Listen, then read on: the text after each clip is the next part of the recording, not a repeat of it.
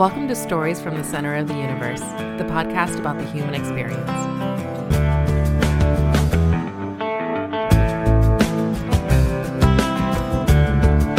Kate Chenery Tweedy, welcome to the Center of the Universe. Well, thank you so much. Glad to be here.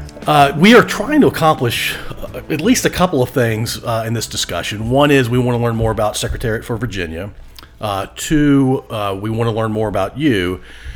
I want to learn the whole story. I think Downtown Ashland Association also wants to know the whole story, but they also are equally interested, I believe, in Secretariat for Virginia as an organization and what they're all about and trying to accomplish. I should also mention that Silent Rob is here, and you and Silent Rob are related to each other. We certainly are. His mother is a Chenery, and my mother is a Chenery, and I think our great-grandparents were brothers. Yeah. Yep. Okay. All right. So then that makes you second cousins with his mom. Yeah, something like that. Third cousins? I think we figured out, yeah, our moms were second cousins. Yes. And we're third cousins. Yeah. Got it. Exactly. Makes sense. And it's funny, he's Silent Rob, but tonight he's not going to be silent. No, because my cousin's here. Yeah, right. I got to turn you up. All right, bring it. There it is. All right, perfect. All right, so tell us about Secretariat for Virginia, how it formed, what the idea is, what you guys are trying to accomplish.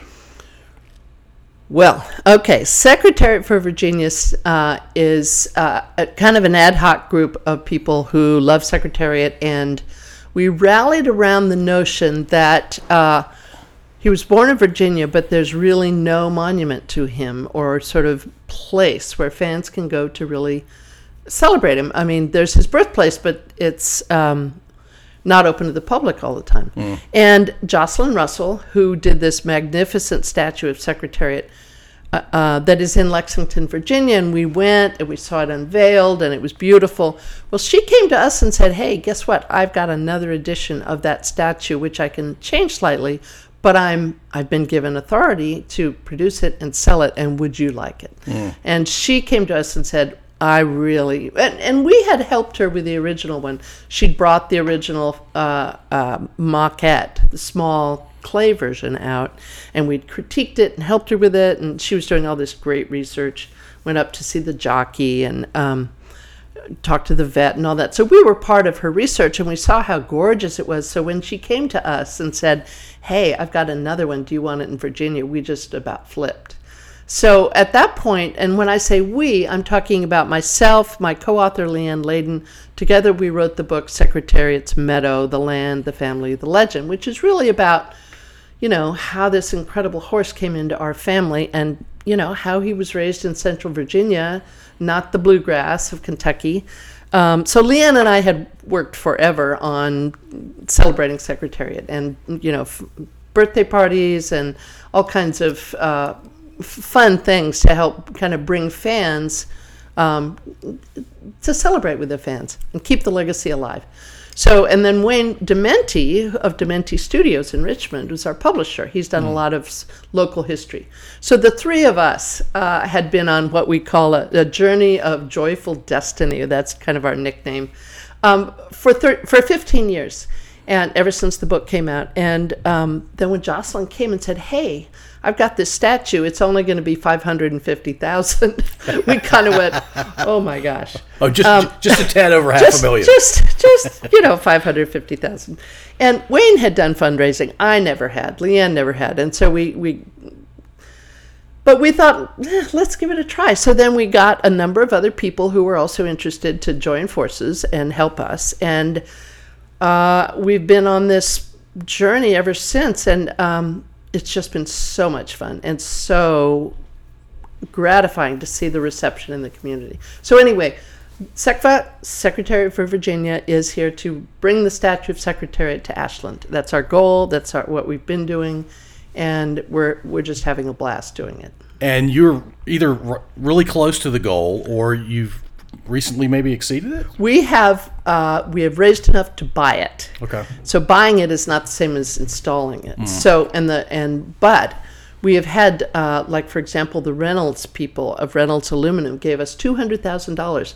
Well, their vision is to have a whole plaza, so that ups significantly the cost. So we don't yet know we're going to buy the statue and hand it over to the town. That much is now clear. Thank heavens.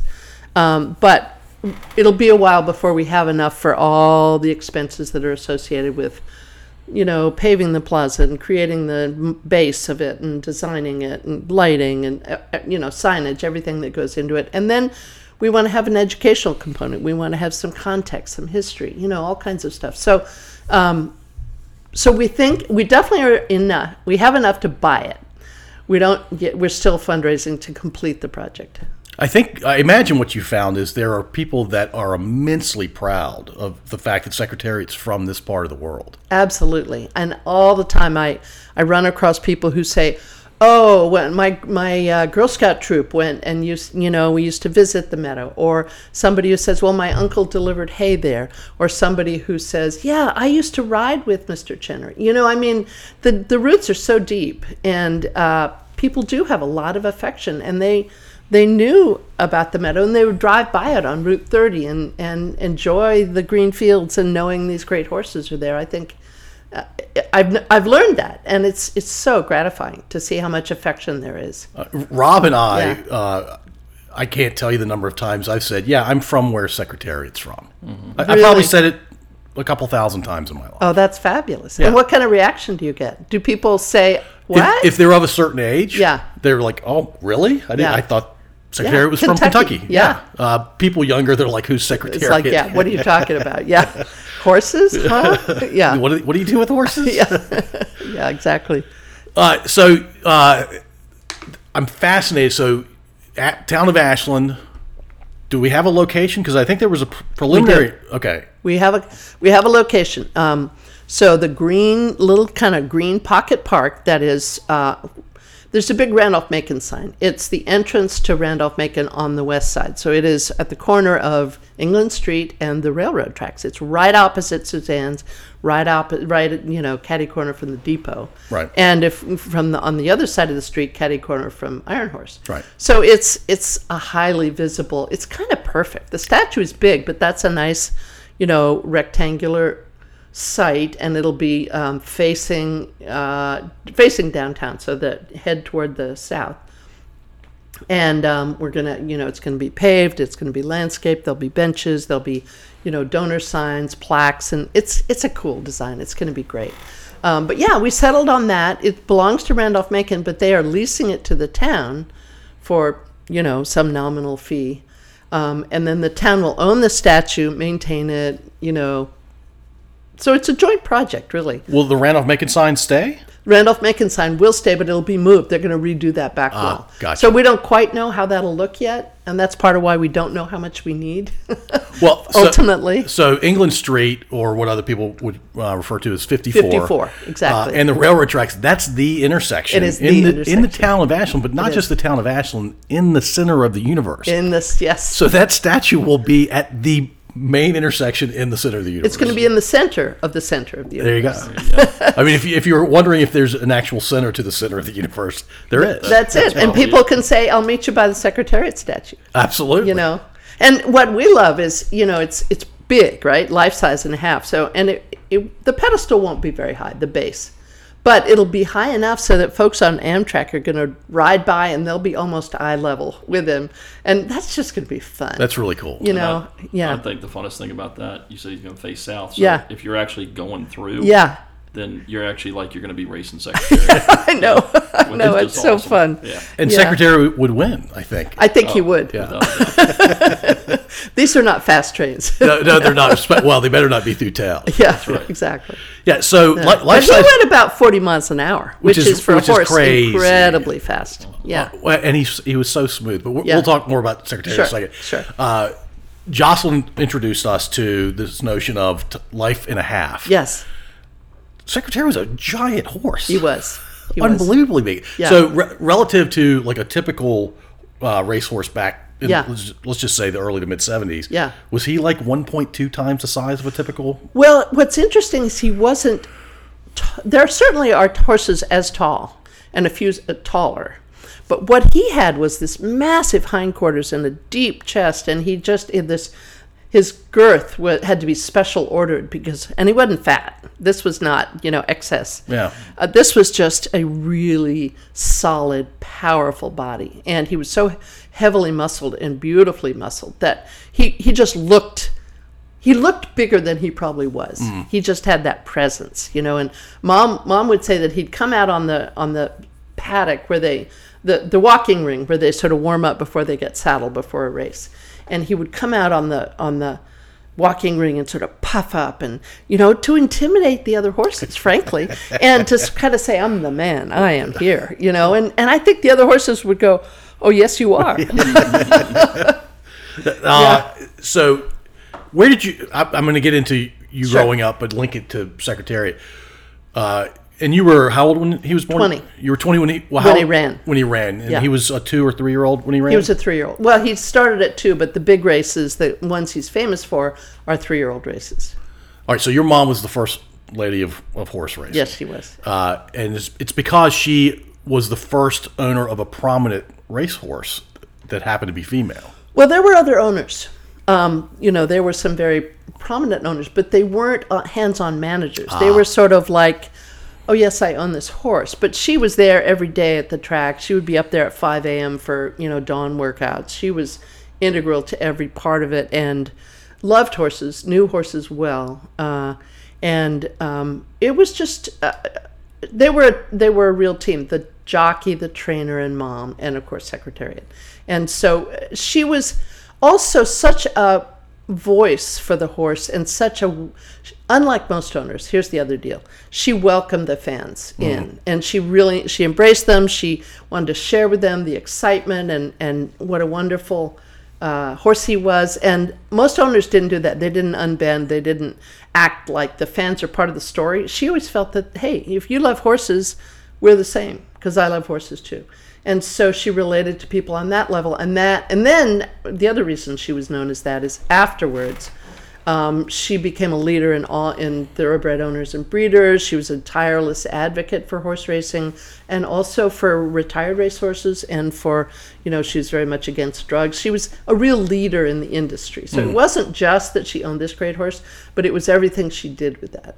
Yeah, the fact that she was thoughtful enough to include the fans and smart enough to include the fans, because I think that helps. I mean, really Secretary was still going to win those races the way he did, but it just the positive vibe it sounds like your mom created sounds amazing. Yeah, well, and she really did. She wanted to share the story. It was such a great story. She wanted people to enjoy it, and they did, and they felt welcomed. I think that's really cool. Let's go back to Secretariat for Virginia. The statue is in place. You've accomplished the primary objective for creating Secretariat for Virginia in the first place. What happens after? Well, we really need to envision that because we didn't know we would raise enough money for there to be an after. But it from all, we have been, people are still coming forward, and we're still actively soliciting people who we know want to participate, who are community members. But so we feel like there will be enough to make a really beautiful plaza, and then to do something a little more educational, more, give it greater context. So it's not just a statue sitting in a corner. It's, there'll be, nice bronze plaques explaining the history. There'll be other cool things that, make it sort of interactive in a way. So all of that, I think, will take a life beyond the actual fundraising stage. And so we're just a loose group of folks who love the horse. We will probably morph into something maybe more structured after that, because right now we're just a subcommittee of the Ashley Museum. Ashley Museum, of which I'm on the board, is our 501c3 fiscal sponsor. So all donations are tax deductible because they go through the museum. But so if we went away, the museum would still be, it's still a project of them. So we don't have a legal structure of our own, but as long as there's interest and people who want to participate and have ideas, and we have some, money to do something interesting with the whole legacy, I think we'll keep doing that. Has it crossed your mind that that statue is going to be a destination. Oh, 100%. So where people park? I mean, that's a real. Not, you don't have to give an answer to that, sure. but I'm thinking like you're thinking about that. It's going to be challenging. So what we've discovered when it was here before, they come all day long and even into the night, but they don't come in hordes. So and there's that good parking space. There's a number of parking spaces in downtown Littleton. Downtown Ashland. Littleton, Colorado. I used to live in Littleton. God, I don't know where that came from. But no, there's some parking. I don't think it'll be as big a problem as people think. There might be a little spillover to side streets, but I don't think, except for the big festival that we're going to have when we unveil him and, celebrate the installation, which will be March 30, 2024, his birthday. Oh, nice. That gives us plenty of time to do the construction because there's permits. It's a big process. But I think they'll find parking. I just don't see it being that big a deal. I do think people will come all the time, but you'll have maybe 5 cars parked there at once, and that's still a lot of people. And Randolph-Macon in the town work really well together, so they'll figure something out. They really do. There might be school children coming in a bus, but all that's manageable. Yeah, I'm excited. It's the biggest thing that ever happened to Ashland. And look, I usually don't make this distinction. Yeah. Technically, that the farm that Secretary was born at and was raised and trained at is in Caroline County. It is in Caroline. And there has been a little pushback.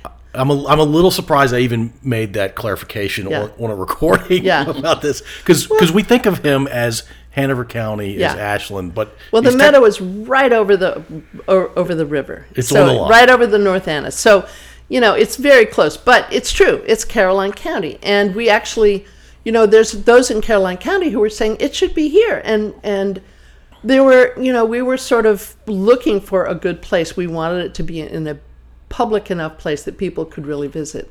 And the Meadow, would have been a great spot, but the State Fair of Virginia, the Farm Bureau, they have a different business model and they're not open every day, and you can't just we wanted people to be able to roll up in their car and get out and take pictures and the kids to play around, and we wanted it to be really accessible to fans. And so of course, had they come up with the 550,000, we might have been going, okay, where do you want it? But I mean, that's a joke. I do think Caroline wants to get their own statue, and I think they will probably succeed in putting something somewhere, maybe Bowling Green, maybe I don't quite know where.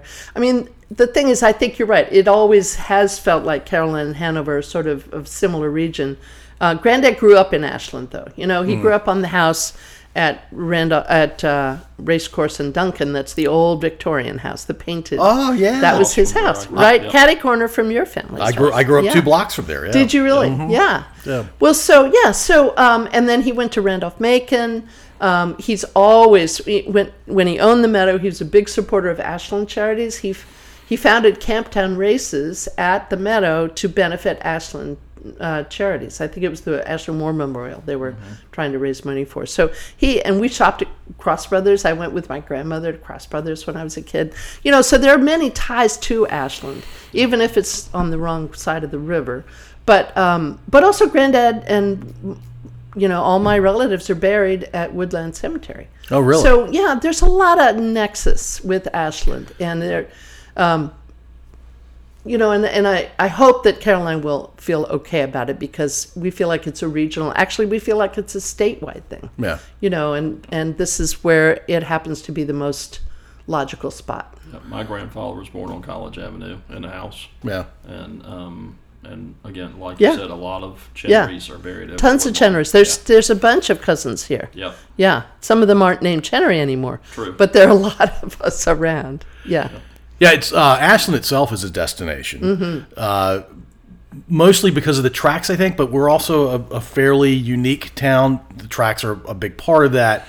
But the Downtown Ashland Association has done a nice job of really supporting small businesses. Wonderful. And creating a vibe for the downtown area. And Secretariat's just going to multiply that times, I don't know what, but by a lot. Oh, I think absolutely. It's going to be, and it's such a beautiful town. It's got such a great feeling. But I think, yeah, they say this is a train town, but, Secretariat had horsepower. So, it's a transportation town, right?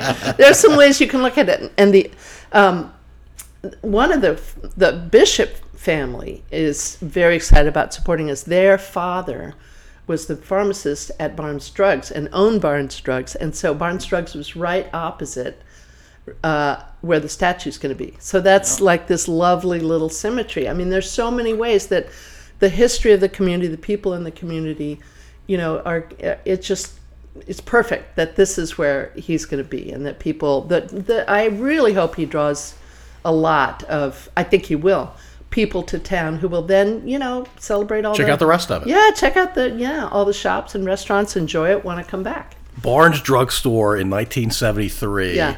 I probably had not had a milkshake there yet, but I was within a couple of years of having a milkshake in that place. And yes, we were. I have such fond memories of the 70s and 80s in so Ashland. Tom Bishop owned it, and it's his kids who are supporting, who are giving a lovely donation to the statue. So that's such a great thing. So when this notion of the statue coming to Ashland was raised by Jocelyn for the first time, how long ago was that? That was a year and a half ago. And she said the number she said, just to own it. Yeah. What did you think the chances were that you guys would be where you are right now? Well, knowing how much people love the horse, and Leanne and I, backing up briefly, my co-author, Leanne was the tourism director at the Meadow for the Farm Bureau. We would host these parties. People would come from Seattle. They would come from Germany. Really? They came from everywhere. And people, the foaling shed is still there, the original foaling shed.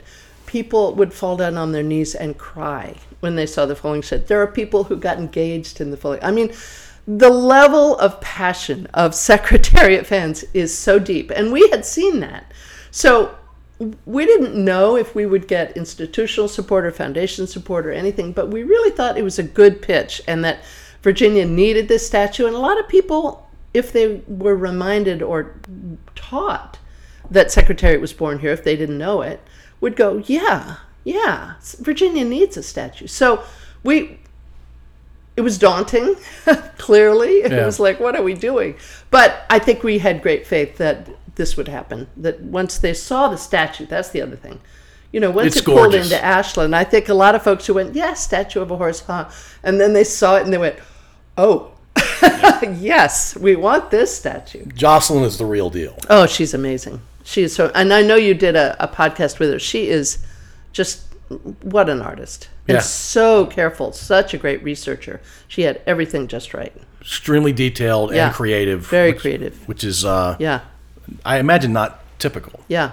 Well, she described it, I don't know if she said this, she said, sculpting the horse is like, doing a painting or something, but casting it is like building a house. So you have to have both abilities, and then you have to have the ability to, get commissions. So she's a multi-dimensional artist. So you're pretty happy right now. Oh, yeah. I'm thrilled. I'm just thrilled. So what inspired you to write the book? So we started writing the book in 2007. For me, there was always the question of how did we get so lucky? How did this amazing horse come to us? And people travel from all over the world, you're telling me. They do. It's the most amazing horse probably known to man. Well, fans of Man of War would probably question that, but he wasn't around, and so there's no way to compare. No, I agree. I mean, how many athletes of any stripe have their records unbroken after 50 years? I mean, it doesn't happen. It doesn't happen. But so I was, I just always felt, and I had traveled with my mother and seen how people still loved her so much, and what she meant, what the horse meant, what she as a person meant to a lot of people because of what she'd overcome to be the leader she became. So I understood all that, but I didn't know how it was it that we produced this horse. Was it just lightning or what? So that was my question. And also I did know enough of the history of the Meadow, and I loved the land, and I just thought there's a story there that needs to be told. And I was a history buff, and I'd done a bunch of research, and I knew about the my ancestors, and they had an interesting story. And I just thought, but it's funny. So we did write this book.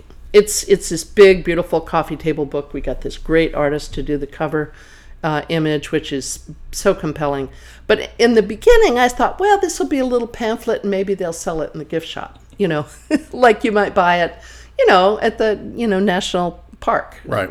Just some little thing. But it kept growing, and we had all these great photographs, and it became this gorgeous thing, and we've sold 45,000 copies of this book. Wow. Yeah. So it's become and I've learned so much. We had so much fun doing research.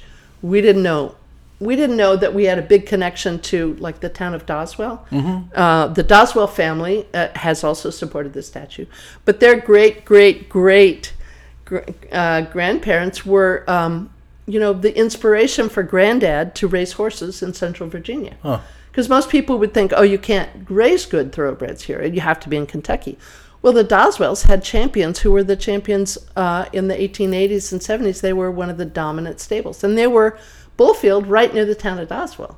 So Granddad knew that. They were right across the river from the Meadow. So there's so many great stories that we didn't know, and a lot of people didn't know. So we had so much fun finding those answers. I didn't know that. Yeah. Who knew that? Yeah. Most people. See, this is the other thing we want to tell in connection with the statue. Central Virginia has a very deep and wonderful history with horse racing. They brought the first thoroughbreds to this country, to Caroline County, in the 1760s. The first long thoroughbred races were run in Central Virginia. Some of the greatest sires in the history are from this area. So most people don't know that. It's as though everybody thinks, it just sort of started in Kentucky. Well, of course, Kentucky started in Virginia. Right. But thoroughbred horse racing also started in Virginia. And that's a story that, could be told. And there's some very cool sites that we were thinking about having, like an app, and people could go driving around and say, this is where this was, and then learn the stories. And we think they're fun stories. I think it's a great idea. Yeah. People love to do that kind of thing. And it's like, there's wineries you can go visit. Why not visit, horse sites? I would take that tour. And also go up to Middleburg and come back down with information along the way. What's significant about Middleburg? Well, Middleburg is the center for it's got some of the greatest horse farms up there, but they're also horse hunting, hunting to hounds, and other kinds of riding. So they're a much wealthier, more sort of historic, general equine sports area. Polo, all those kind of things. But if you're doing a horse history tour, there's some great stables up there that, and it's so beautiful too. So, you can make a nice circuit. You can have a reason to come to Central Virginia, stay for several days, and do all this horse stuff. Horse people love horse things. And there are a lot of horse people in the country. Yeah. So what is it about the horse? It's so many questions. I think it has to do with the fact that they're so big and powerful. They could mow us down anytime they wanted, but they give us their trust. And we have to earn that trust. We have to be, take good care of them. But when they do, there's this sort of magical connection. I think this has been true historically. They're so powerful, but they allow us to ride them. They allow us to, sort of lead them around.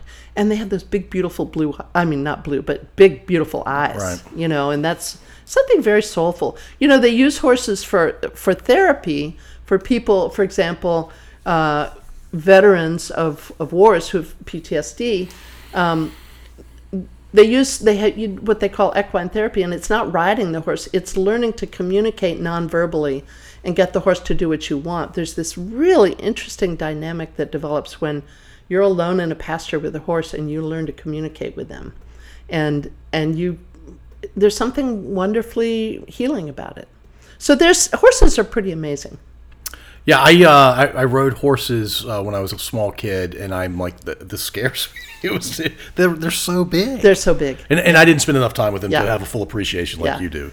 Well, so I think there's something called the H gene, which I've just made up, but either you're born with it or you're not. I have a daughter who loves horses, another daughter who's terrified of them. So if you're not born with the H gene, they may not really float your boat. I did not have the H gene. But I love the story of Secretariat, and I love the fact that you you referenced other athletes not having records that last as long as his have. And what? Go ahead. I was going to say, I can't remember exactly when they did it, but one time when Sports Illustrated did their top 50 athletes of all time, there was only one animal on the list. Yeah.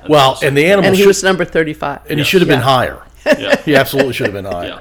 Well, there are those who say he was Virginia's greatest athlete, and I don't want to, diss any other athletes. There have been great athletes out of Virginia, but can any of them say that they are completely unrivaled in everything they did? There's no athlete that can say that, period, besides I think Secretariat. So, yeah. Where were you born? I was born in Colorado, in Denver. My parents were both East Coasters, and they moved out to Colorado in 1949 just to kind of have a fresh start, It's a beautiful place to have a fresh start. Beautiful. My dad had trained there in Colorado during the war in the 10th Mountain Division. Oh, okay. And he fell in love with it, so... 10th Mountain was out in Colorado back then. Yeah. Because today they're in upstate New York. Right. Well, they trained in the high mountains for the war. And no better place than Denver probably to train, or that area. Yeah. So you grew up in... Grew up in Colorado. Okay. But came back here a lot as a child to visit my grandfather's farm, which was the Meadow. And loved it. Just totally fell in love with Virginia. It was so beautiful. So different from the very dry kind of, Colorado is beautiful in the mountains, but it's high plains, and it's almost a desert. It's very dry. Dry, and the altitude can have an impact on you as well, especially if you're a visitor to the area. Yeah, absolutely. Yeah. But it's gorgeous. It is gorgeous. And the city of Denver is beautiful because of a lot of planted trees. But if there wasn't irrigation, it would be a pretty brown place. Yeah. Which is weird to think of. I know. Yeah, it's really weird to think of. Yeah. It's maybe the highest desert in the world. Well, no, there's much higher ones in Chile. Ah, okay. Yeah. Yeah, so you're pushing on the bounds of my knowledge. Well, I studied Latin American studies. That was my major. So I have lots of bits of arcane knowledge. Yours is probably more meaningful and useful than my knowledge, for sure. Did you ever live in Virginia as a child? I never did. Mm-mm. Okay. No. So help me understand Secretariat being raised at the Meadow. At the Meadow. Well, Granddad was from here. Okay. And he left Virginia in 1920. There were very few opportunities for making money, and he kind of he loved horses, and he knew the only way he'd be able to have them is if he made a lot of money. He went to New York City, had a real skill in finance, got some investors to back him, bought up utility companies, became very wealthy. By about 1930, in 1936, he came back to Virginia and bought back the Meadow, which had been in his family up until it was lost to the bank in like 1912. So that's why here, and he knew the family history. He knew about Bullfield. He knew, as a kid, what he had done. They grew up very poor. And so the kids were doing anything they could to earn money. And one of the things he did is he walked from Ashland up to Doswell to exercise the few remaining horses that belonged to the Doswell stable. And that's how he fell in love with horse racing. And Bernard Doswell was, a cousin, distant cousin, and he rode the horses for him. So anyway, Granddad had this love of the region. He had this love of horses.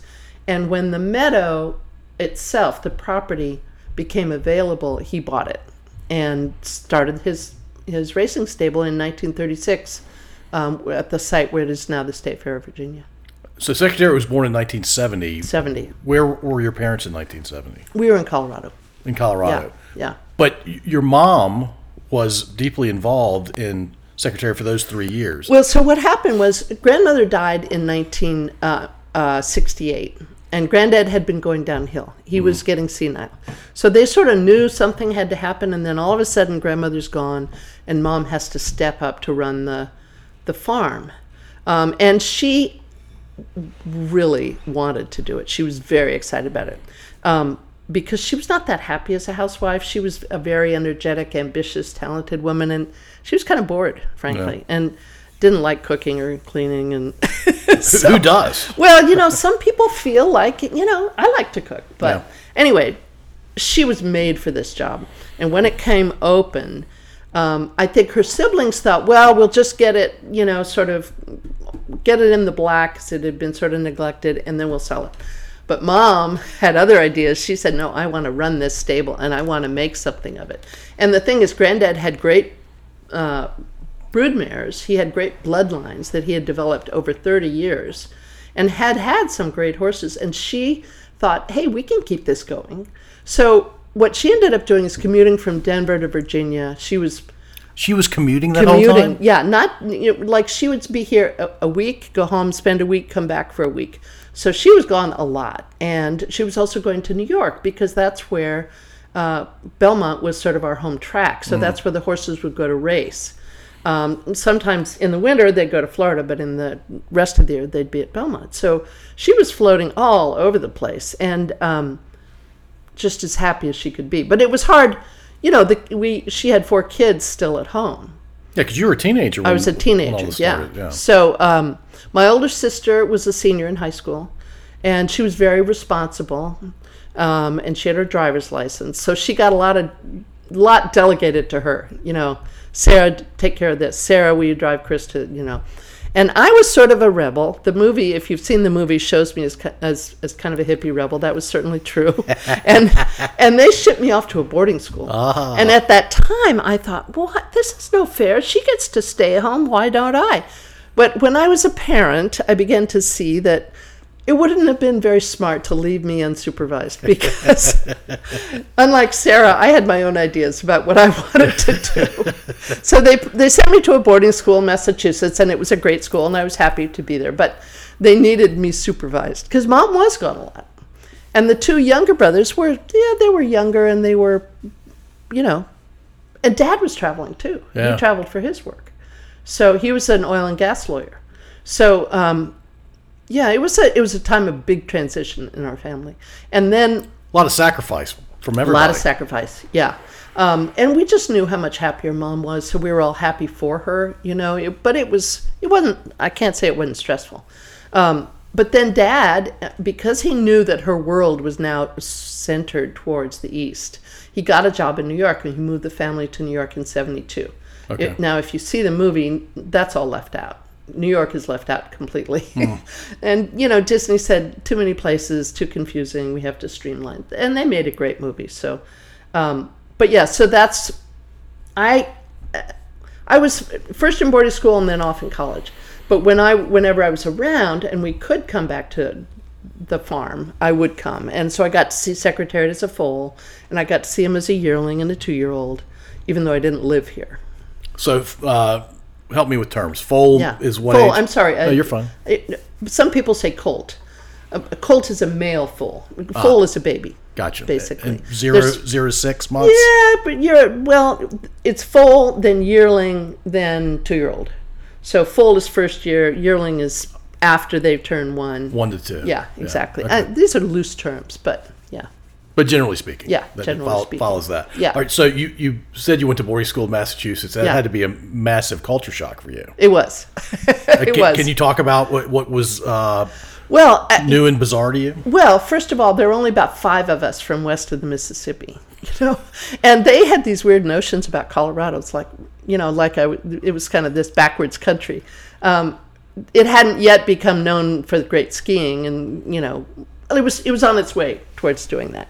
But I felt like these were very sophisticated. They dressed well. They knew, they all were miles ahead of me in sophistication.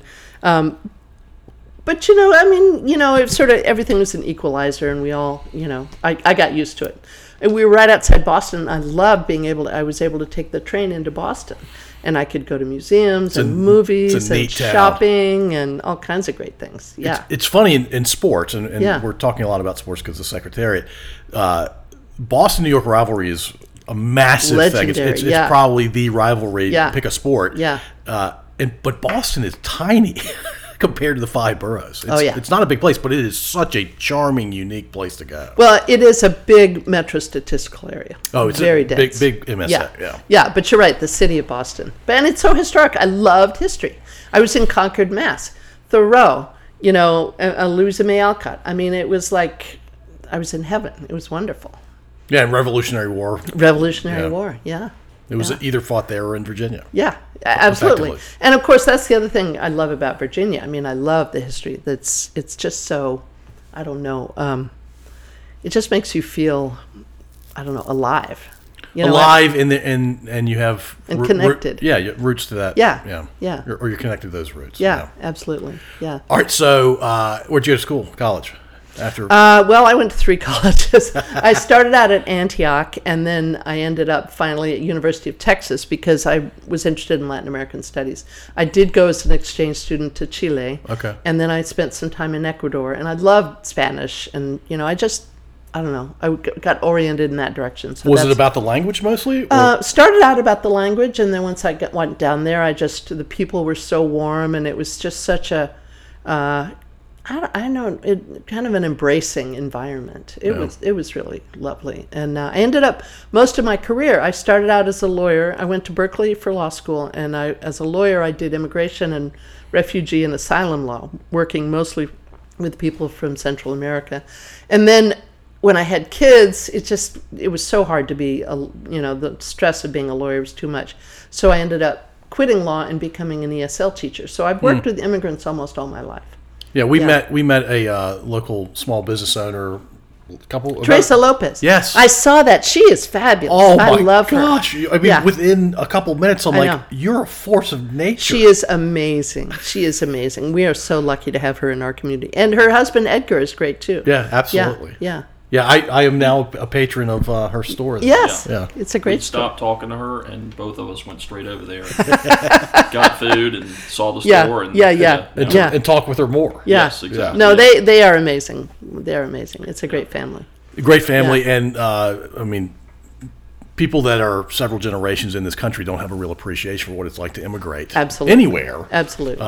And what great work ethics they have. I mean, they work around the clock. It's amazing. Yeah. Most other cultures would be considered lazy in comparison. Yeah, absolutely. I think we said that afterwards. Exactly how do you fit everything you do in 24 hours? I know. Yeah. I know. And she had a smile on her face, and she seemed like she had endless energy, too. Yeah, I know. Yeah. She's phenomenal. All right, so Antioch, where is that? It's in Ohio, Yellow Springs, Ohio, near Dayton. Why did you choose Antioch out of high school? Well, I was a rebel, and I was countercultural, and it was the most liberal place I could go. I think I was just trying to drive my parents crazy, frankly. No, I understand. Well, this was 1971, So Antioch and then Texas. Yeah. Which, by today's standards, is a fairly conservative state. But it's an excellent school. Always was. But Austin is not necessarily conservative. No, Austin is not. Keep Austin weird, I think is the slogan. Exactly. Yeah. No, Austin was very fun to be in the mid-'70s. Great music. I think it's fun now. And some great food. Yeah. I think it's really been like that for decades. No, it has. It's really, It's maintained that mostly. Yeah. And then the fact you went out to Berkeley. And Berkeley, I know. Doesn't get much more liberal than that. No, it doesn't. But, that's, I sort of got politicized by studying about Latin America. I mean, there's so much poverty and anyway, I was always sort of a questioner. I was always looking for sort of different understanding, and answers. So, but, yeah. And the world's richer for multiple perspectives. A single perspective or only two perspectives. I certainly agree. I think so. I think we all have things to learn from each other. We just need to listen. Yeah. And that's one thing that's fabulous about Secretariat. He was always such a unifier. He really, at the time, in 1973, it was such a crazy time, between, plane hijackings and Vietnam and Watergate and, just sort of this real sense of division, parents and children, and he was something everybody could embrace and feel good about, and he made them feel good about themselves. And so we have always worked really hard to maintain him as as sort of a pure symbol of the family has, and he can't be used for co-opted for any particular cause whatsoever. So it's great to have him remain that way and be I hope a source of that in this modern era, which is also very divisive. Yeah. And I really think, you find people, you strike up a conversation and you have this wonderful thing in common, and the rest of it doesn't really matter, So I'm excited about him playing that role again in this community. I love that. And you say community, I think it's probably statewide. Yeah, I think it is statewide. certainly. Yeah. Speaking of statewide, does the state government have anything to do with your efforts? No. I mean, we're certainly getting support from the Virginia Equine Association. They're supporting us. I don't think they actually can give us money. I don't know what the regulations are, but they're supporting us in other ways, making contact, urging others to, support us and giving us opportunities to, do presentations. And so they're Virginia Tourism is supporting us because they can give us a grant that helps us with, like a big love sign or, other things that promote tourism, right? Which we certainly will be doing. And so they're behind us, which is great. All right. So I can't wait to ask you the next set of questions. Yeah. So you knew Secretariat as a foal. Mm-hmm. And there had been successful horses from that stable, but not like anywhere near the level the Secretariat ultimately attained.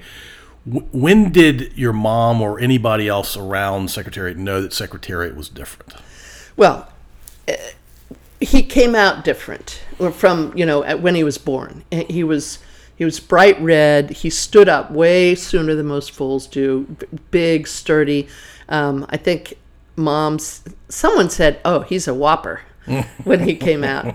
And he had this, and then from then on, he sort of always showed sort of a different spirit. He was curious. He was, his mother was sort of the queen of the herd. She was the dominant mare. And so therefore he was kind of like the heir apparent. So he was in his foal crop. He was also sort of the biggest and most, he was the biggest personality in the group. Like and, people think horses don't have personalities. Well, you don't know horses if you think that, it's like dogs. They have personalities, Absolutely.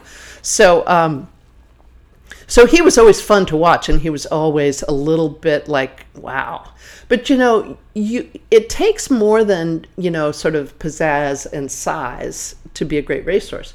I mean, you could be a great racehorse and be sort of nondescript and small, but if you've got the spirit, and you've got the drive and you can get the muscles coordinated, you could be a great racehorse. So you never know. I mean, we thought he was fabulous, but, and the movie does allude to this. He sort of was like a gangly teenager who grows into his height too fast. So he didn't have muscle control exactly as well as it developed later when he first started racing. So we didn't really know. I mean, the trainer really expected a lot from him, but it took him a little while to put it all together. He lost his first race, for example. Yeah. But then from then on, each race, he showed us something new. So every time we saw him race, it was like, oh, wow, he's better than we thought. Oh, wow, he's even better than we thought. So it was, you can't say, oh, at this moment we knew. It was more like, it was kind of like just watching this train pick up speed. It's like, wow, what else is he going to do? He gave you some signs along the way, but it sounds like he was a lot more gradual. Oh, well, he had all the potential. He had the best sire in the nation, who was Bold Ruler. His mother was a great mare, had produced many great horses, and her father was known for stamina. So we knew it was a good cross, speed and stamina mix. That's what you're always going for. He knew he was beautiful. We knew he was smart. We knew he had the physical ability. Was he going to put it all together? And he did. But none of that is guaranteed. How old was he when he ran his first race? It was July 4 of 1972, so he was 2.5. Okay. Yeah. Yeah, but still gangly at that point. Oh yeah. Well, he grew an inch in during that first year. They had to get a whole new belt girth for him, not belt, but the girth is what holds on the saddle. Right. And so they had to let it out a notch and then get a whole new one for him because he was still growing. Yeah, one of the things that I found fascinating, and tell me if this is right, he would run one of the Triple Crown races, and it's exhausting for those horses. I mean, I think that's why the Triple Crown's so hard. If you win the first two, good luck winning the third one because that horse is exhausted. And the third one is much longer than the other two. Right, which makes it especially harder. Yeah.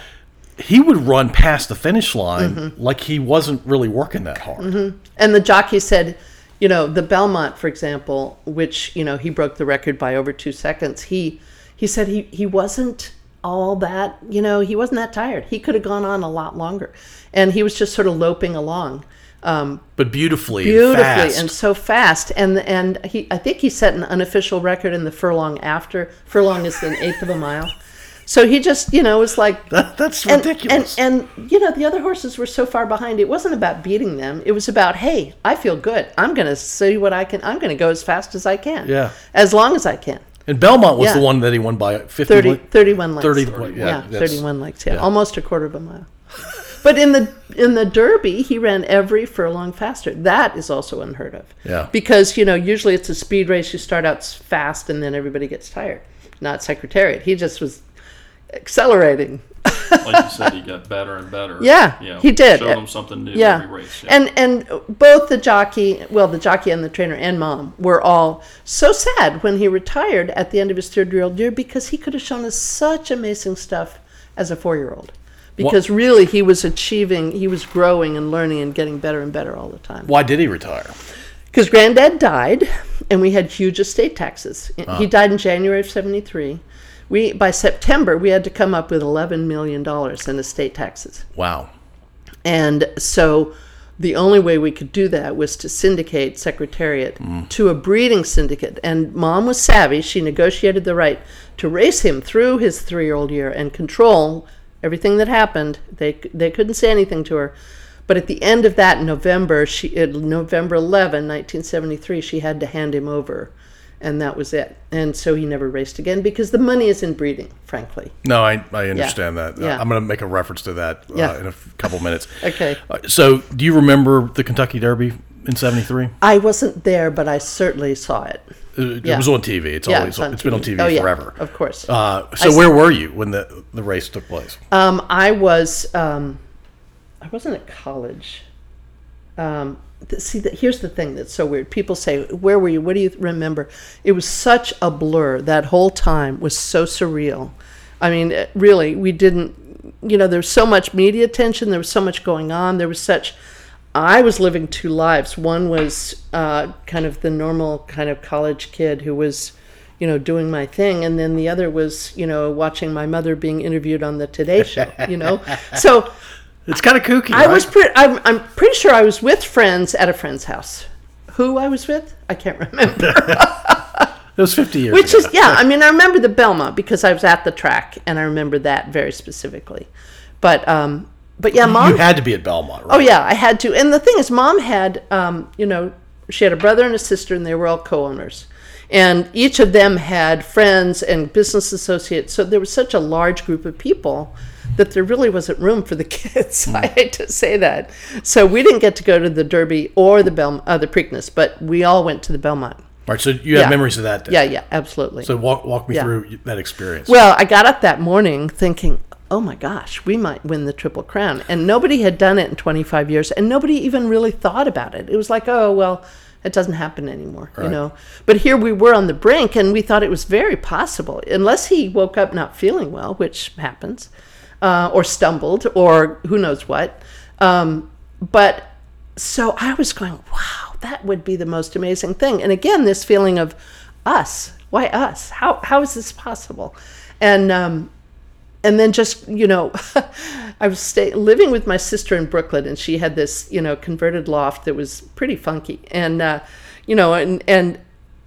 so we didn't normally dress up, but we had to find, we got out nice linen dresses and found pantyhose, which I, never wore, and nice shoes. And we take the bettors train from Brooklyn to the Belmont. And the bettors train is where all the bettors are, and they all have their daily racing form, and they're, and they're all, just the bettors, the regular horse fans. And so here we are, I remember seeing, because the newspapers had Mom's face on it, and the horses, and the headlines, Penny Tweedy, and my sister and I are kind of sitting there with our, kind of hiding behind our hands going, this is so surreal. And then we get to Belmont, and all the bettors get out and walk in the normal entrance, and we climb up the little stairs to the elite, owner's box area, or the, Anyway, it just was, it was really fun, but it was really strange. The whole thing was... The whole day had to feel so. Yeah, it was like we were on a movie set or something, and it was like couldn't quite believe any of it was real. But it was, and then the race itself was just unbelievable. So how fast did he run that race, roughly? Do you remember? I think somebody's clocked it. They've done the math, and I know it was in the 40s, around 40 miles per hour. But it's like a little over 2 minutes maybe for the whole race? Oh, it was 2 minutes 24 seconds. So and most horses, I mean, the closest horse, he was 2 2/5 seconds faster than the next record. And every year when the Belmont happens, I it's great. You watch the race, and it's like I see the time and I go, not anywhere near. I think this year was like 2:29 something. Yeah, it was way slower. It was way slower. Yeah. All right, so, but the 2 minutes and 24 seconds, do you have memories of the actual race? Oh, yeah, absolutely. Because I think I would have been too anxious, uptight, nervous to actually register memories. No. Well, I'll tell you what, the program I had was, in shreds by the time the race came along, because I was like so nervous. But, watching it, we're all freaking out because he goes to the lead right away, and he never does that. And it's such a long race that's bad strategy. But it was his idea. He was feeling good, and the jockey knew better than to get in his way, essentially. He trusted him. And, so we're watching him like go to the lead right away, and then Sham comes up, his great competitor, Sham, comes up and catches him, and then the backstretch is, it's hard to see, but we had binoculars, so you're watching, and, they're dueling Secretariat and Sham and Secretariat and Sham. So there's this moment where you think, oh my God, what if today's the day? Because Sham had been valiant and right on Secretariat's heels for, all the Triple Crown races. And then slowly we see Sham start to drop back, and slowly Secretariat pulls away, and then he keeps pulling away more and more and more. And it just becomes inexorable. It's like, and others knew. I was too busy to actually notice the time, but other people were noticing the time and saying, oh my God, he's going too fast. This is not smart. I mean, what's going to happen? He won't be able to sustain it. But so we're just kind of standing in awe, and the crowd is babbling and screaming, and can you believe this, as he gets a little farther and farther and farther ahead, and he comes charging around the corner and the final turn, and then you're thinking again, the surrealness. It's like, this can't be happening. Something will happen to bring it back to normal reality, and the only thing you can think of is that the jockey will fall off. So you think, Ronnie, just don't fall off. Just don't, and we're doing that, and Mom's doing that, and, it's like, that's all you can think about because it's so unbelievable. And then, he keeps pulling ahead, and then, and then he crosses the line, and then it's a long time before the rest of them cross the line behind him, and people really didn't know what to say. All they could say is, can you believe that? Did you see that? And then I don't know. It was, and then we're all, just trying to celebrate, trying to figure out how to celebrate, and people, it's just, we know we've all seen something really historic and really amazing, but it's hard to process. It takes a while to process. And there was a little piece of me that thought, wow, this is so great, but, sort of assuming like everything progresses in some other horse will come along and be as good. And it just hasn't happened ever, and so as time's gone on, you realize more and more just how unbelievable that was. Yeah, each year that passes. Yeah. Because how many Triple Crown winners have there been since '73? Well, there have been 5. Yeah. And none of them have come any. But here's the other stat I find interesting. If you add up, there have been 13 Triple Crown winners. If you take their times in each of the 3 races, put them all together, they're still, the fastest of them is still 5 seconds behind Secretariat. So we're talking creme de la creme here. Yeah. And they're not anywhere near him either. Yeah. So it's wild. It's wild. 2 minutes, 24 seconds. Yeah. Is your recollection that it felt like it took forever because you're of like, course. Oh. So it felt like half an hour. Oh, yeah. Oh, no. It just, and so much is happening around you. There's pandemonium, and so, it's time. It's kind of out of body. It's not normal time. It's not a normal experience. Nothing about it was normal. That's probably the most not normal you've ever experienced. Yeah. No. Did you place a bet that day? I don't bet. On Secretariat or in general? In general. I mean, I have lost, every time I bet, I lose money, so I just don't bet. So you're just being smart. Yeah, I mean, it's like fun, but no, I don't bet. Did any of your siblings bet? My little brother was a good bettor, and he probably did. I don't recall those conversations. Most people who bet on Secretariat never cash their check. They kept them. Yeah. Because why? It's more. It's worth more. It's more. Yeah, emotionally, it's worth more. And if it was probably a $2 bet, you probably got 10 cents back. You got $2, 10 cents. I can't imagine. We can probably look up the odds. But the odds had to be crazy. It was. Yeah, you not worth cashing that check. Yeah, well, sentimental value, the emotional value. I was there that day. Yeah, exactly. Yeah, that's because really cool. I was there. This is my proof. All right, so what was the? I don't know, 6 months after, a year after, a couple years. I don't know. Yeah. It was sad that he had to retire. So that was he retired, absolutely. But before he retired, before you realized that he was going to retire, was that a weird period, a fun period? Well, here's the thing. We knew she had to sell him before he ran the Triple Crown races. She syndicated him in February. Oh, so you already knew that? Yeah, we already knew that. Yeah. But it was a huge risk. This was a very savvy move on her part because he might not have won. Right. But if we had waited and he won, we would have gotten a lot more money. If we had waited and he lost, we would have gotten a lot less money, and we couldn't have paid the taxes. So she really sort of had to take that gamble. Yeah. Well, she played it down the middle, which she hedged. And hedging's usually pretty smart. Yeah. Yeah. But do you have what was it like? Did you go around the country with the horse? Did your mom go around the? No, I mean, I was in college, and I actually went back to Ecuador because I had I was doing a bilingual ed program as through Antioch had a program with another college in Ecuador, and I went off to Ecuador and came back in December. But I did, I kept in touch, of course.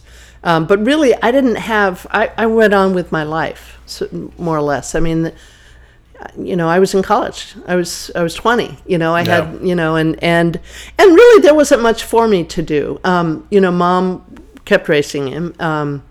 And it's weird to say you just go on with your life, but, that was my job. I was a college student. Yeah, I think in these days, kids might drop out of college and might do something, live the life that's born out of something amazing like that. Yeah. Well, we had to pay the taxes. We weren't rolling in dough. I mean, obviously you have to have a certain amount of money to even have horses. Right. But it wasn't as though, I had access to that. Mom had to use everything she had to support the stable and keep the horses going, and they kept winning, so that was great. But, the old saying about horse racing, how do you make $1 million in horse racing? You start with $1 billion. So this is not a money-making endeavor. Not a great return. Although you can make a huge amount of money, but it's very rare. It's like, winning the lotto. Or becoming a pro football player. Exactly. Or writing a best-selling novel. It doesn't happen very often. No, yeah, you're absolutely right. It's rare air. So she had, and she kept the horses going for a long time, but, she never had another Secretariat. And with Granddad gone and his business not supporting the horse racing stable, there was a lot of attrition over time. She finally got down to one horse, and then no horses when she was older. And did she stay here? Was she here the whole time? No, she was in New York. We had moved to New York, and that was the center really of that was where the racing was. She came down here a lot. But Granddad had been so generous in his will. He gave money to Randolph-Macon. He gave money to St. James the Less Church. He gave money to his church in New York and other colleges, Washington and Lee, to Lincoln Center in New York. There wasn't enough money for Mom in the will to keep both the farm and the horses.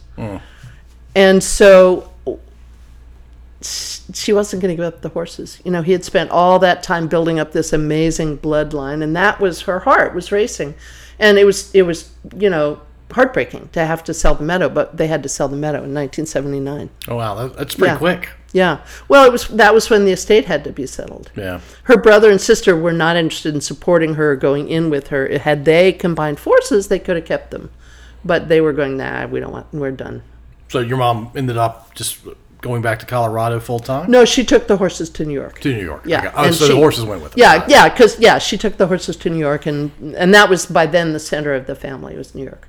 Got it. And that's where she spent the rest of her days. No, she didn't. She lived there until 92, and then she moved to Lexington, which, that was her world, and that's such a beautiful, great place to be, and so she loved Kentucky. She was there until she got ill enough. In 2005, we made her move to Colorado, where the rest of us by then had moved.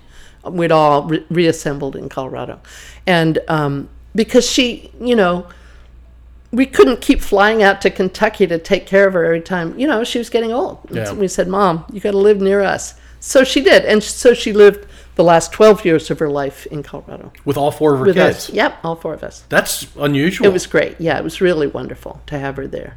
Well, and to have all 4 of you there. Yeah, and have all 4 of us. And then the other thing was I started then traveling with her when she got sick, like in the early 2000s. And so I would, go with her to races, and I would meet the fans, and I would watch her. She was unbelievable. People would line up for 8 hours to have her sign things, and she would sign things for 8 hours. Her hand, she would have to soak her hand in ice because it got so sore, but she would keep going. She's a rock star. Oh, she was amazing. She was really amazing. Yeah. No, and so I learned from that. She was always very humble with the fans, and I learned from that, to be the same way. She was a real model. I haven't signed, nobody's wanted me to sign anything for 8 hours. But I have signed a lot of books, and I was going to say, and that's fun. I should have bought your book before you came. Absolutely. I should have brought you one. We have one. Okay. We'll get you one. Yeah. Paul. But anyway, so that's sort of how I learned about the business, and it was during that time that I said, I need to write this book. Because the Secretariat story had been told from the point of view of sports. Bill Knack wrote this fabulous book, Secretariat, really a great book. It's out of print, but if you can get a copy, it's really good. But so I wanted to write the family side, the granddad side, mom's side. Granddad was a great man. He did a lot of really amazing things. And so that was my intent, and I think I understood that was a need when I was traveling around with her. And then, and by then, my kids were grown. I was at a point in my career where I could spend more time with her. And then, I did a lot to, take care of her in her older years. How old are your kids now? 39 and 37. Are they on the East Coast? Well, one's in Philly and the other's in Albany. Yeah. I can get on Amtrak and go see them both. Yeah. Isn't that great? Yeah, it is. Yeah. And you can see Secretariat. Yeah, right. And I can walk to the Amtrak station with my little rollerboard, get on the train, get out, see my kids. It's pretty fabulous. Yeah, it's really cool. Yeah. All right, so you wrote a book with your co-author. Knack was written. Others have written about Secretariat. How was the movie tied into any of those books and or your family? So the movie was based on Bill Knack's book with interviews of Mom. So the screenwriter came out and spent time interviewing Mom. He came to the Meadow. Leanne and I showed him around the Meadow. We had a great time talking to him and filling him in more. The book was not written our book was not written until 2010, came out just before the movie. So there's no real correlation there except for the fact that he got a lot of info from us and from Mom. And so they did a really good job. They left out certain things. They left out my aunt. They left out New York. They left out Reva Ridge, who was our other great champion, who won the Derby and the Belmont the year before Secretariat. That was your family's horse as well? That was our family's horse as well. That was Mom's first great success. Wow. And the reason they left him out is they said, well, you can't have 2 champions in one movie. And yeah, you're right. Well, they made a good movie. They knew what they were doing. Yeah, I imagine they have a formula. Oh, yeah. The tension was great. In a movie where you know exactly what's going to happen, you're still on the edge of your seat. That's good movie making. Yeah. It's impossible movie making. That's also rare kind of stuff. No, it's true. But anyway, they left out Reva, left out New York, my aunt. But you know what? They did, most of it is true. Certain things they had to sort of condense facts. Like, for example, they show me singing in a musical, and Mom calls in because she can't be there, and she's sorry she can't be there, and they hold the phone up It's really kind of funny. I don't sing. I was never in that musical. There's no way. But they used that as sort of a way to represent the kinds of things as a mother she missed in her kids' lives. So that was sort of they used me as sort of, and also they used me to exemplify the division in the country and the contrast between, anti-war and pro-war and, so that was fun.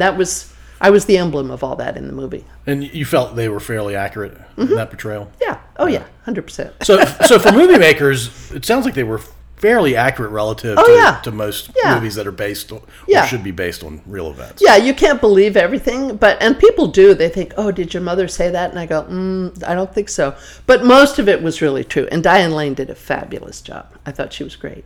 Yeah, she's a really good actress. Yeah. And then you mentioned earlier how y'all were, while the race was going on, y'all were saying, don't fall off, yes, fall off. And exactly. I remember John Malkovich says it in the movie. Ronnie, just don't fall off. Exactly. Well, exactly. Well, they took a lot of it. There was a lot of good material to work with, so they didn't have to make that stuff up. Right. Yeah. Yeah. All right. So, are you full time in Asheville now? Mm-hmm. Okay. What brought you back to this area? Well, when I was here to write the book, I just had so much fun. I spent the summer of 2007 subletting a kid's apartment in the Fan, and boy, was that fun! Richmond is such a great town, and then I have cousins here. I have friends. I have writing that book was such a fun experience, and I just when I was ready to retire, and Mom had by then gone, and it was kind of like time to move on, and. Denver had gotten very expensive and kind of hot and crowded, and I wanted a smaller, quieter place. And I had always loved Ashland. I'd always thought, God, that would be fun to live there. So when it was time for me to make a shift, I went, Ashland. And you had never really lived here. No, I'd been through a lot. Yeah. As a kid, I came and shopped with my grandmother at Cross Brothers. I remember, Ashland was, and I'd been to various festivals when I'd come back many times because we had these annual Secretariat birthday parties at the State Fair at the Meadow. Right. With Leanne. She'd organize them and I'd come. And so I'd been back a lot. And it was such a great community. How can you? Camptown races lived a couple of different lives. Yes. One, I think, back in the 70s? No, first it was in the mid-50s. It started that early? Yeah, wow. At the Meadow. But it was there only 5 years. And then one year, Granddad found glass in one of the paddocks, and he said, "Oh, we're not doing this anymore." Yeah. Because that could cut a horse. And, sure. It got a little wild, I guess. So, so then it moved on to other places. But yeah, it started at the Meadow in the 50s. And I think they redid it at the Meadow, or really close to the Meadow again. It must not have been at the Meadow because I think it was actually on this side of the river. But back in the 90s? Yeah, it might have been. I think it was at Strawberry Hill for a while. Yeah. And I don't know where. I don't know where else it was. I sort of lost track of that. But when we were growing up, we went. It was essentially in Ashland. It was maybe just outside the limits. But you go up one north. That's what I'm talking about. Yeah. They did that twice, I think. There were two different periods where they had Camptown races. Yeah, exactly. Because it went away for a while. Then they brought it back there. Then brought it back, yeah. But I gather it was a wild time. The first iteration when we were kids was absolutely wild. Yeah. A little tamer the second time around. Yeah, I bet. It was, that's like a little Woodstock in horse racing the first time around, I think. So, Would have been fun. Wild children. Yeah. So how do you spend your time these days? Well, I'm writing a memoir. Actually, I'm writing a biography of Mom, which is also, it's kind of a mother-daughter memoir. And so I've been doing that for a while. But the other thing, I have this great project that I'm really passionate about. One of the things I discovered in writing the book was that the folks who raised Secretariat, mostly African-American grooms who live in the Dawn area. And I knew some of them growing up, and there's some really talented horse people in that group. And it's mostly two families, the Tillmans and the Mines, and they're pretty well integrated. I mean, there are many intermarriages there. But so I discovered through my research that they are, in fact, the descendants of the people who were enslaved at the Meadow. Wow. When my great-great-great-great-great-aunt was the mistress of the Meadow. So that, when I grew up, I sort of thought, I knew my granddad was from Virginia, but I didn't understand all of what that meant. I didn't understand that my ancestors were actually enslaving other people. It took a long time to learn that, but when I researched the book, I saw the slave schedules. I saw people's names in wills, and so that became like this is really intense, and especially because I knew their descendants. It wasn't abstract at all. Right. So one of the things we found out, I don't know, do you remember Tom Street? Anyway, he was an Ashlander. His family worked at the Meadow. His father and his uncle and his grandfather, and they knew where a slave cabin was on former Meadow property. So one time I was hanging out with Tom. He said, "Oh, do you know about the slave cabin?" He showed it to me. Nobody knew there was a slave cabin in that area. So it's and so we started, just thinking, well, we've got to do something to preserve this. This is an important part of history. And then I ended up meeting at a Morris family reunion some white cousins of mine who were also descendants of the family who owned the Meadow. And they were also interested in the same topic. So we started meeting. And then I got contacted on Ancestry by a mines guy who had former FBI, lives in Northern Virginia, who was from the African American mine side. And he wanted to know more about his family. He came down. We met. I showed him around, showed him the slave. All of this has become a process of, there's a group of us, black and white, who meet regularly, and at the end of June, we put on a black and white reunion, a gathering of the descendants of the Meadow, both the enslavers and the enslaved. And so we had this fabulous barbecue. 180 people came. We hired a genealogist to do the genealogy of the families of those who had been enslaved, because it's so hard for African Americans to find their history. Yeah, a lot of it wasn't recorded. Wasn't recorded. They didn't have last names. It's like there's so many roadblocks. So anyway, she found that all this stuff took it back to the 1700s for most of these families. And so at the reunion, we had these big, long family trees for them. And said, here's your grandmother, fill in what we don't know. And it was just so meaningful. And we got to show them the cabin. And I also know, Mom told me, and I have photographs, where the slave graveyard was.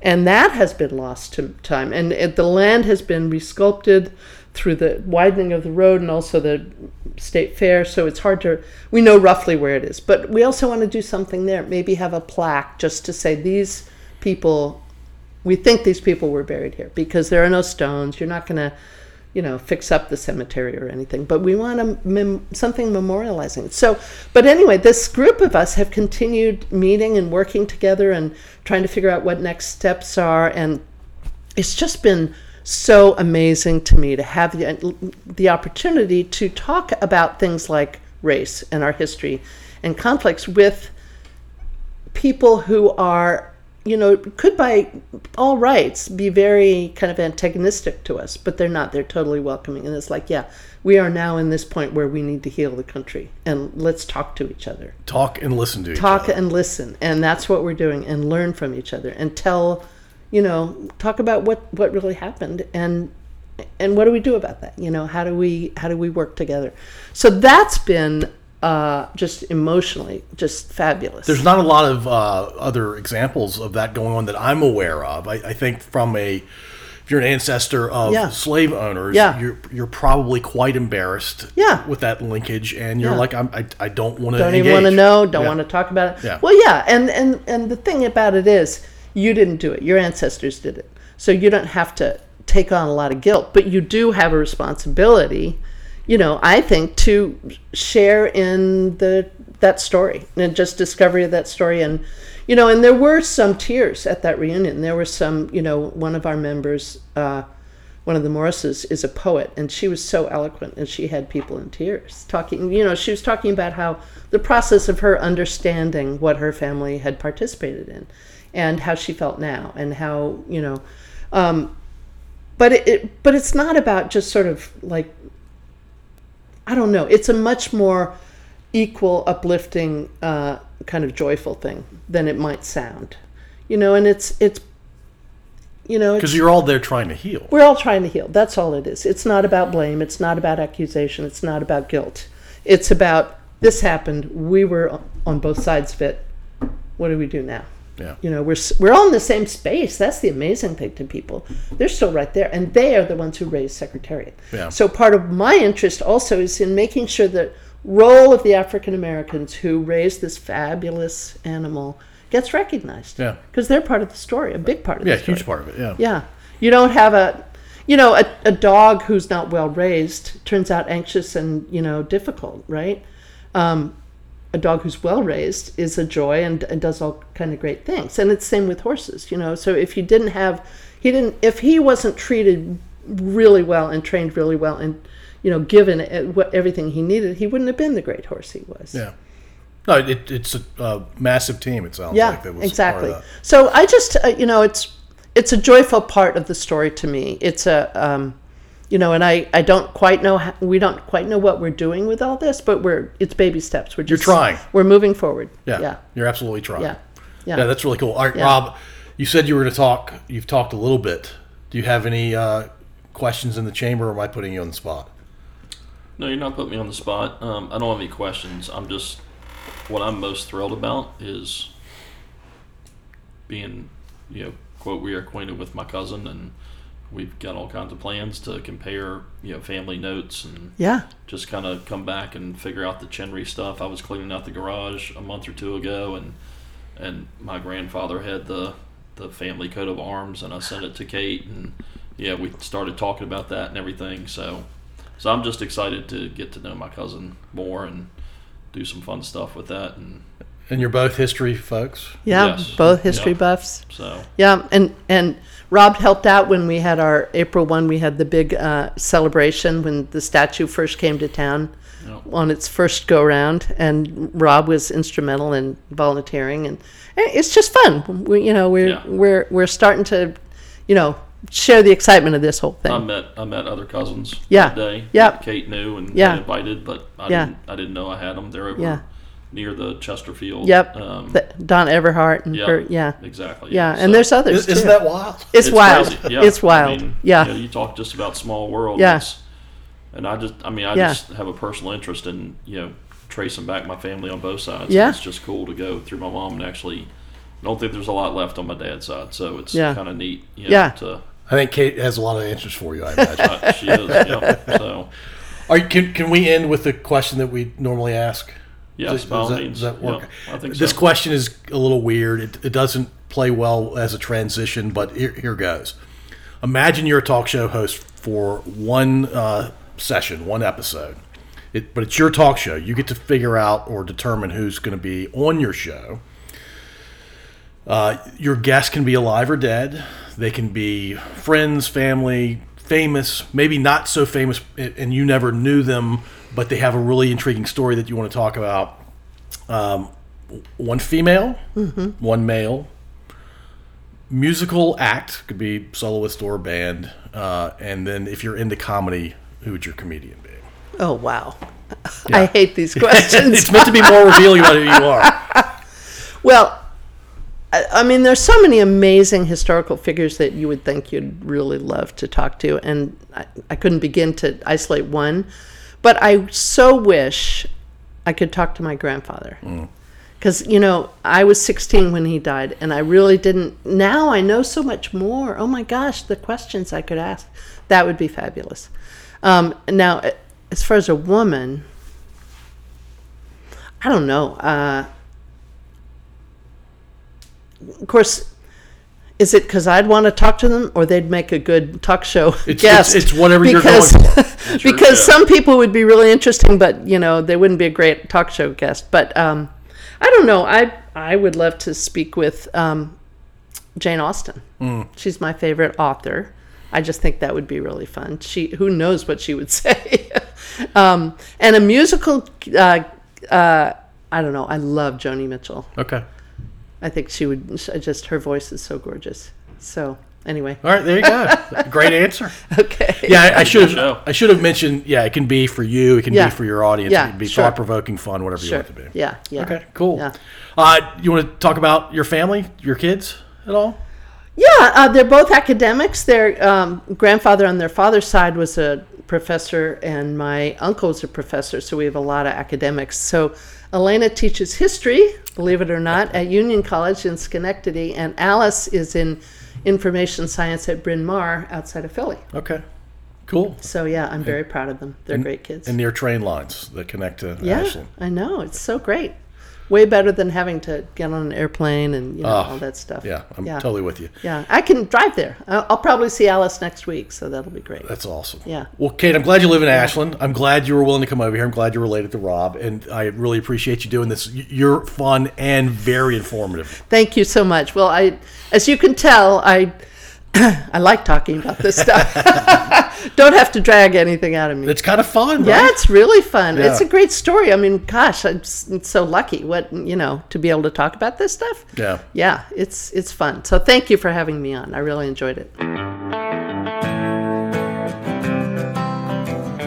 Thank you for listening. If you enjoyed this episode, please subscribe to wherever you listen to podcasts. We'd also really appreciate if you'd rate and review us. You can find us at scodupodcast.com.